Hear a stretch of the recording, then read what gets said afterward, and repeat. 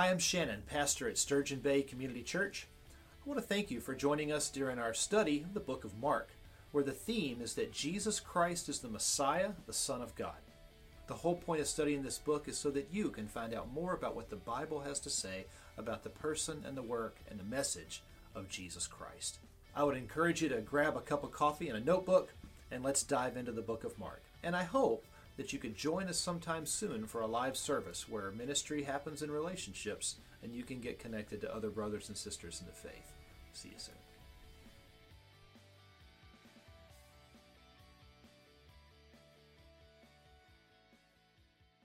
Okay, well, I'm Pastor Shannon. We're going to be diving right back into Mark this morning. So if you have your Bibles, I would encourage you to open them up to Mark chapter 9.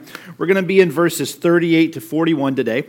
Our church is in the midst of a series where we are taking a long, slow, intentional walk through the book of Mark. The idea here is that by taking time to look at each verse and each passage in kind, that God's Word has the ability to open up, to make application into each one of our lives, and we can put into action what we're learning and what we're seeing and experiencing. We call that expository preaching, really exposing what the Scripture has to say and making application in our lives today. And we at this church really believe that that's the best way to go through sermons and to go through the Scriptures. Because that way, what was important to the people in the first century is important to the people here in the 21st century. So that's how we're doing it. The core theme all the way through Mark, the one thing that Mark wants you to learn, Mark wants you to hear and understand, is the same thing that we want you to hear and understand at Sturgeon Bay Community Church. That core theme is this: Jesus Christ is the Messiah, the Son of God. Throughout the book of Mark, if there's ever a question, what's he getting at, what's it mean, what's the point, you can always understand that point is Jesus is the Messiah, the Son of God. So the underlying theme is the theme we want to make sure comes out each week. Hey, guys, tech, before you walk off, can you make sure that back screen works for me so I can see what's going on with everybody else? So Mark chapter 9, if you have your Bibles, please join me in Mark chapter 9, verses 38 through 41. If you don't have your Bibles, you can follow along on the screen, but it reads precisely like this. John said to him, "Teacher, we saw someone driving out demons in your name, and we tried to stop him because he wasn't following us." "Don't stop him," said Jesus, "because there is no one who will perform a miracle in my name who can soon afterwards speak evil of me. For whoever is not against us is for us. And whoever gives you a cup of water to drink in my name because you belong to Christ, truly I tell you, he will never lose his reward." Let's pray for just a second. Father God, it's our request this morning that as we take the time to work through your word, to read and to understand, that you would help these words come alive in our hearts, that you would help us make application in our everyday life in ways that bring you glory and honor, that edify this church, and that help us, these things that would help us make disciples who follow you and love you the way we do.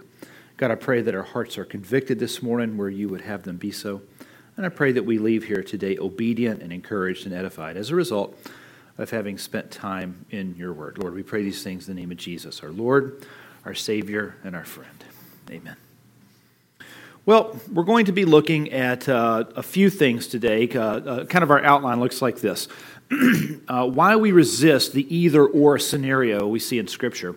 Why fundamental matters are different, and Jesus' main point must not be overlooked. So the primary theme overlying all of it is the impossibility of neutrality. The impossibility of neutrality. Jesus had said, "He who is not against us is for us. He who is not for us is against us."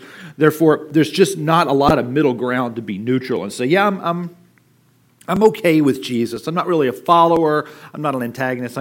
I'm kind of in the middle." There's really no room left for that.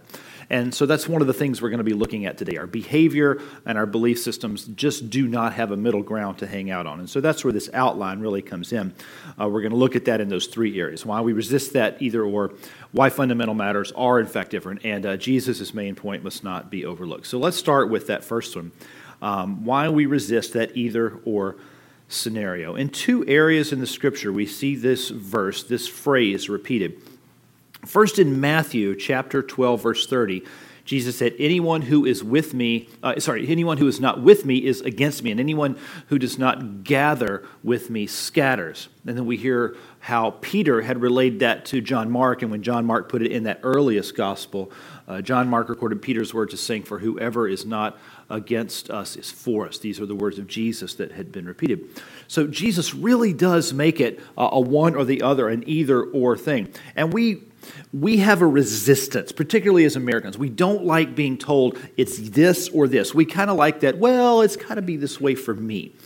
We have a desire, for whatever reason, to find our place, our own way. Find your path. Rules apply to everybody but me. This seems to be somewhat of an American position that we want to be able to take. And we resist that either or thing. And we particularly resist it the way Jesus is putting it, because there's a couple of things. We want it to be the way we determine the rules, not somebody else. Let me see if I can help bring that to light a couple of ways. The first one is we want to be the boss. We want to be the one who says what's right and wrong and the one who dictates the terms of the deal. We want to be the one who says, okay, I've read the scripture. Here's what I see. This is what I understand. It has to be my way.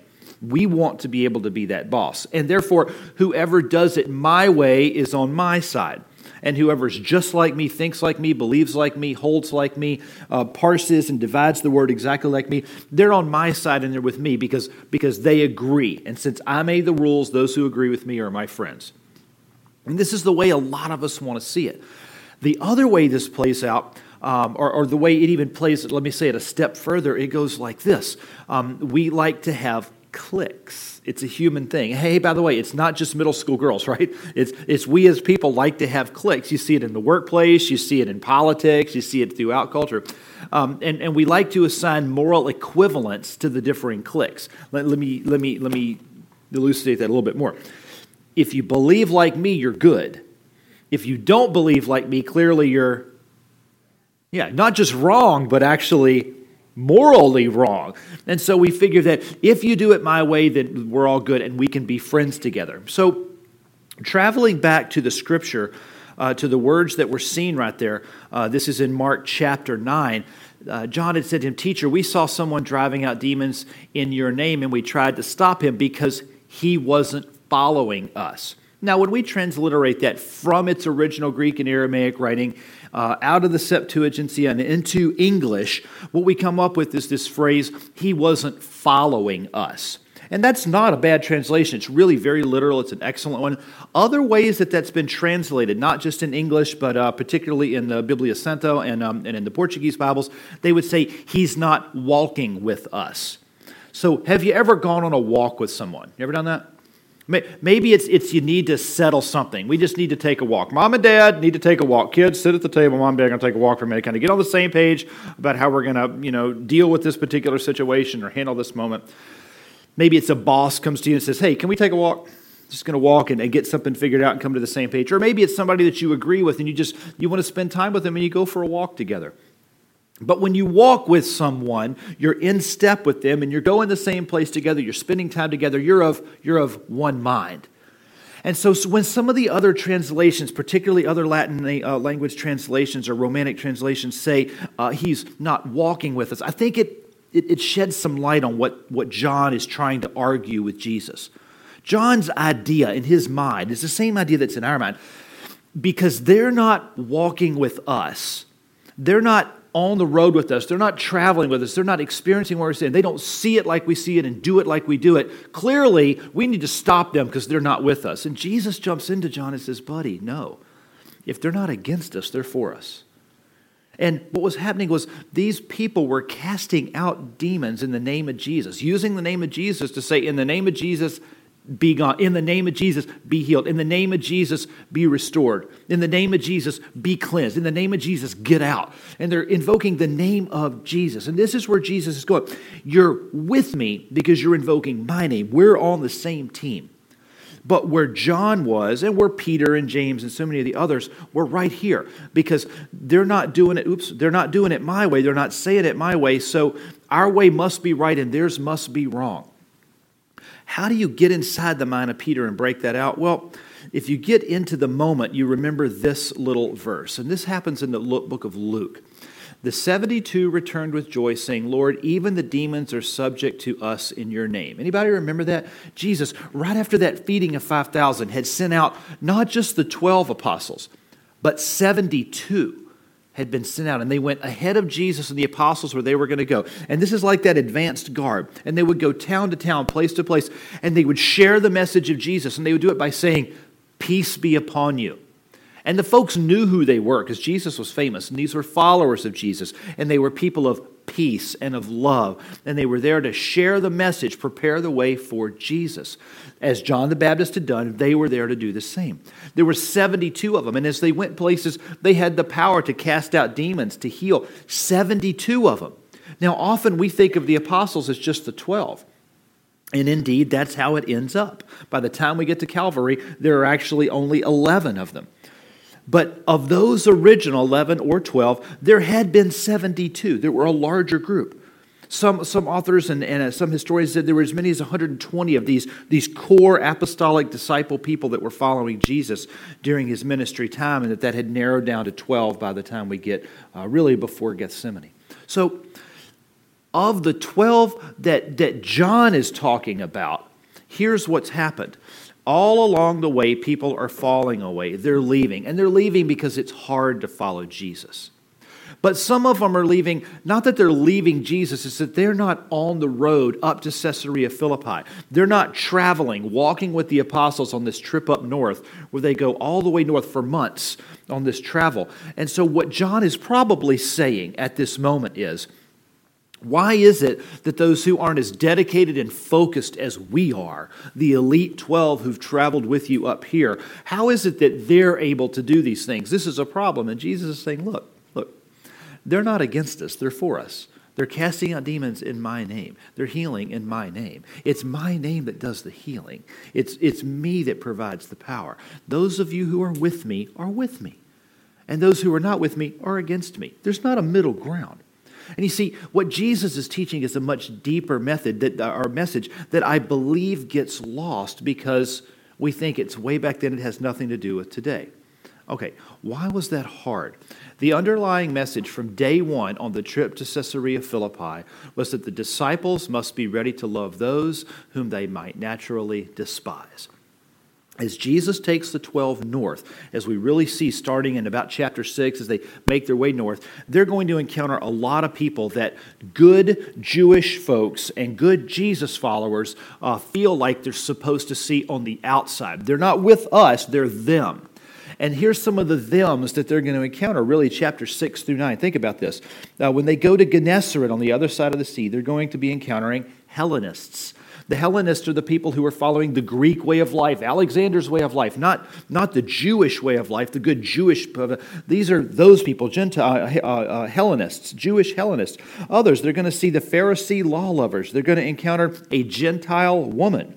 They're going to encounter a deaf person. Remember, to the ancient Jews, they saw any kind of malady like that as God's judgment against them. So a deaf person must have been willing to listen to lies, or his parents willing to listen to lies, and therefore this is a person who embraces lies and heresy, so therefore they're out, they're on the outside of society. That was their way of thinking. Jesus is going to feed 4,000 Gentiles on that second feeding. They're going to encounter Herodians when they go north to Caesarea Philippi. They're going to encounter a blind person. They're going to encounter crucified criminals on crosses all around Philip's palace. They're going to encounter demon-possessed people. And finally, Jesus is going to invite children to come stand around him. So all of these groups, Jesus is forcing the apostles, these 12, they have to realize they deserve the gospel too. They deserve my attention. They deserve my care. And these apostles are constantly being bombarded with this singular lesson that Jesus wants them to understand. It's not you that does the separating of the sheep and the goats. It's not you that determines who's in and who's out. It's Jesus that makes that determination. And in Jesus' way of thinking, the gospel goes to all. And in Jesus' way of thinking, everybody should have the opportunity to hear the gospel and make the choice to spiritually mature or not. You as people, we as people don't have that right to assign moral equivalence to those who may not do it just like us and those who may not have heard yet. What we have inside of us should be a passion to speak the truth of Jesus Christ into people's lives, to live it the way that God's called us to, so that other people have the opportunity to hear the gospel, encounter the gospel, and have that choice to spiritually mature, to accept Jesus or not. And those who do are with us, and those who don't are against him. This is the underlying message. So Jesus is trying to get his apostles to understand, you don't draw the lines in the sand, I do. You don't get to determine ins and outs, I do. You don't get to be the one who says what's right and wrong, I do. And you most certainly don't get to assign moral equivalence to cultural ways of worshiping Jesus that may be consistent with Jesus, but not consistent to your own culture. Are we tracking on where those apostles are encountering right now? I know that's a little deep, isn't it? And I know for us to get our Western American 21st century Wisconsin minds around that can be a little bit of a challenge. And I understand that. That's why I've tried to spend some time around that. Did I get it done? Are we tracking so far on point one? Okay, good. If not, Shannon at SB Community Church anytime this week, or come see me after the service. I'll try to take it a little further. In our culture right now, let's make it really apply. Authentic, Jesus-loving Christians often differ. Would you agree? Let's exercise this. Hands get to come up. Would you agree that authentic, Jesus-loving Christians sometimes differ? Anglicans and Methodists just don't have a lot in common, but they both love Jesus, and they're both approaching Jesus with love, many of who are born-again Jesus followers, whose understanding of the gospel and the Christian life is different than one another. And that's okay. Because if they love Jesus and their core doctrine, theological, foundational doctrine is accurate, then that's okay. And the method and the path that looks like can differ. Those primary issues the same, but the secondary issues are areas where we sometimes differ. Deacon-governed churches versus congregational governed churches. There's a difference in how they govern. Both of them look to the Scripture and see justification for what they're doing. Is this a matter by which Christians should say, you're not saved, burn them on the cross? No.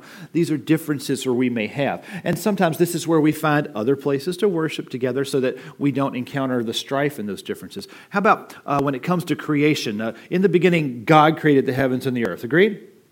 I mean, would anybody possibly say, no, that's a lie, that's fiction? Of course not. But within the Scriptures, there's three different strong theories as to how God did that. And these are God-loving, Bible-believing, Jesus-saved individuals who see the Bible and creation in one of those three different ways. And there are groups who want to draw the line in the sand and say, you have to believe it this way or you're not saved. Would you please stop that? Because Scripture does not give you a statement that says, if you don't believe it this way, you're against me. It doesn't do that. What it says is, in the beginning, God created the heavens and the earth became formless and void, and the Spirit of God moved upon the face of the waters. Since that's the beginning, in the beginning, God created the heavens and the earth, and in the beginning was the Word, and the Word was with God, and the Word was what? That's the non-negotiable, right? The finer points of the hows, this is where God-loving, Jesus-believing, Bible-holding, and truth-believing Christians can have some differences among us. And hey, listen, if we're for Him, we're not against Him. And if other godly, Jesus-following, Bible-believing Christians differ slightly in how God created the heavens and the earth, they're still with us. They're not against us. Are we tracking? The same thing happens with how we come to church. Some of us grew up and still love the Sunday best. Others believe in the come as you are attire, dressed like the preacher today. But listen, there's a place in my heart, I'll just be honest with you, I love going into a beautiful sanctuary with the stained glass and with the pews and with the beautiful ornamentation in the front, wearing our Sunday best and singing to the organ and the piano and having the choir director up front and having the choir in the robes. I love that. I just do. It's how I grew up. I prefer it. But I also realize that that's not where everybody else is. And it's not where God's called me and where God's called us to be right now. Because in some ways, that's a foreign culture and a foreign concept to a lot of people. But what I grew up understanding was, if you didn't do Sunday morning church and Sunday night church and Wednesday night church and Tuesday night visitation and Wednesday night youth group, if you didn't do it exactly that way, then clearly you don't love God and you're probably not saved. And that idea had been pumped into my mind. Is there truth to that? No. What that is moral equivalence attached to my way of doing things. And that was a division point. But rather than seeing us as no longer allied, we just worship the same God differently. Because those who love Him are with Him, and those who don't love Him are against Him. And those who love Him may do things differently. And we see that in the songs that we sing and the type of Bible that we hold, whether we come from a dispensational or covenant approach to theology and doctrine, and whether we believe in the house church or the mega church or something in between. God-loving, Bible-believing Christians sometimes see things slightly differently. And you know what? If you're not against him, you're for him. If you're for him, you're not against him. And it's okay. Let's be careful that we don't become didactic in the way that we treat other brothers and sisters in the faith because we teach and treat secondary things differently than one another. Are we still tracking? Some of you mad at me yet? Okay. The second one is why the fundamental matter is different. So these go pretty quickly. Fundamentally, Jesus is the Christ, the Son of the living God. The core theme of Mark is that Jesus is the Messiah, the Son of God. You can't drift on that. If you say, well, Jesus was a prophet, I believe that. I'm sorry, you're against him. Jesus is either the Son of God or he's not. There's not room there to be able to say, well, maybe. I kind of waffle on that. No, I'm sorry, that's a no. That's no. There's no maybe when it comes to these fundamental issues. In the beginning, God created the heaven and the earth. Well, maybe, or maybe it was a foreign entity, some alien entity created it and put it together and sealed it with DNA. No, I'm sorry, that doesn't work. That is heretical, that is false, that is not a saving understanding of God. That is a lie. So it's one or there's areas where it's fundamental and you can't wiggle on that. Jesus Christ is the only way to peace with God. Jesus is the Messiah, the Son of God. Period. That's the area where you're either with him or you're against him. We tracking on that? That's a fundamental area. And those of us who follow those fundamentals find that he is our God, we are with him, or we are not. He is the Messiah, or he is not. The way that plays out is that we begin to see the life of Jesus, the teaching of Jesus as actually being the words of God. And now we want to become more like that. And if we believe in him, that's where we set our course and our compass. Now we follow the ways of Jesus, and a life of ever-increasing holiness, you get it now, is going to result in piety. Not the arrogant piety, but a piety that says, I want to live like Christ. There's going to be distinctive Christian behavior patterns that begin to evolve in people. We see this in James, where James said that pure and undefiled religion looks like this. Hang on, I had it on a note right here. And it said, to visit the orphans and widows in their affliction and to keep oneself unstained by the world. When you see holiness, sacrifice, and love, you see the religion that delights God. And in our modern language, the signs that we're following Christ, those things that James had mentioned, means that we're following a true religion, really following Jesus, and not just doing something that meets a therapeutic need that we may have by going to church on the weekend and checking off a box. It says, I guess I'm good with the big JC because I did the church thing. No. Either we follow Jesus because we love him, or you're playing a game. And at the end of time is when God is going to separate the sheep from the goats, the wheat from the chaff. And you don't separate that as people. It's not our responsibility to separate that ahead of time, other than perhaps in leadership and accountability. But for us to sit back and say, you worship differently than we do on Sunday, and you say you believe Jesus, but because you do it liturgically rather than this particular way, you must not be saved. Those are secondary issues. Of primary fundamental issue is that we are continually looking more like Jesus. The Ten Commandments, by the way, start with us seeing the Lord your God as one. And it begins with that. And then all the other commandments will then follow and play out until by the end of the Ten Commandments, we're actually seeing practical applications. Salt water and pure cannot come out of the same fountain. You're with him or you're against him. Period. That's just how it is.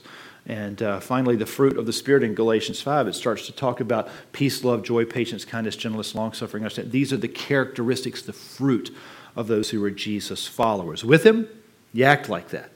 You say you're with him, but none of those things are accurate, you're not with him.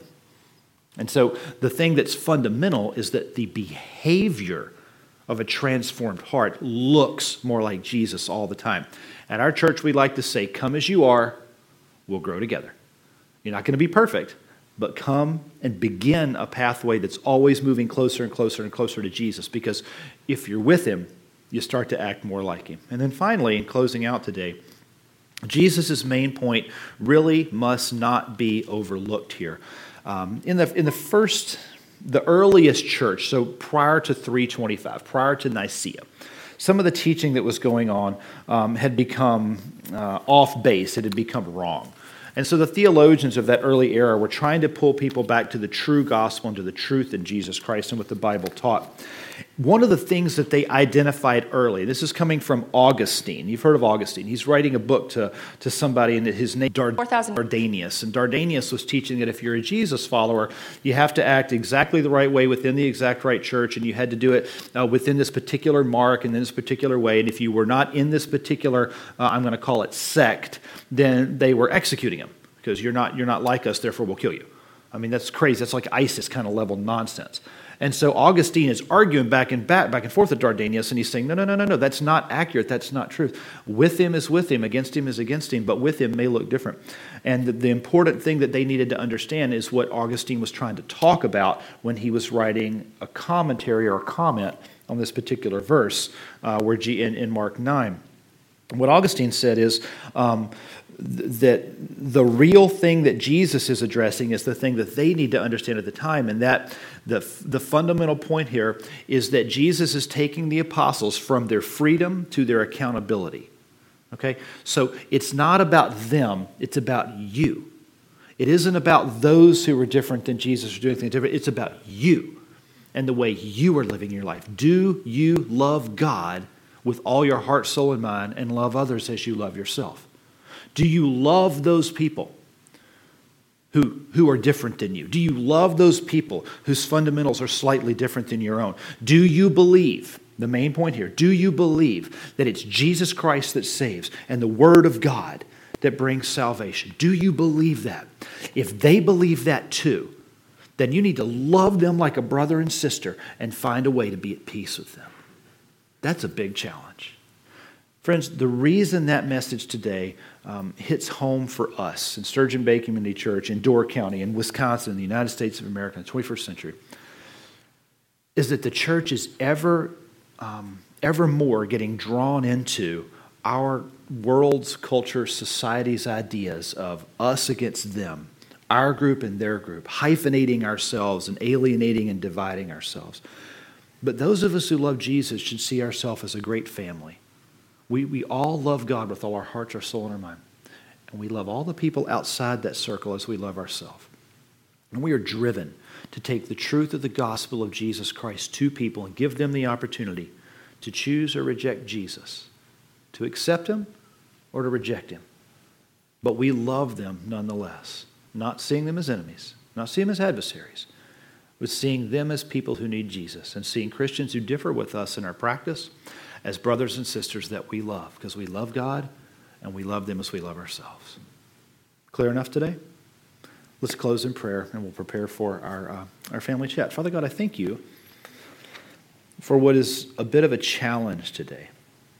Lord, I hope that conversations will ensue now over the course of the week and months ahead, where we figure out as Christians how we're supposed to make application of what you challenged your apostles with and challenge us with. God, that those who are with you or those who are against you both need to be loved by us. God, you do the separating wheat from chaff, sheep from goats. Lord, we do the loving you with all of our heart, our soul, and our mind, and love those neighbors as ourselves. God, I pray that our hearts become filled with peace, with tremendous grace, with patience. God, I pray that our drive is to be better stewards, better students all the time. God, so we're trying to understand, what does your Bible teach us who love you with all of our hearts and all of our souls? And Lord, I pray that the way we interact with you and the way that we interact with the people around us is driven by love, and it's characterized by an ever-increasing piety and determination to follow you with all that we are.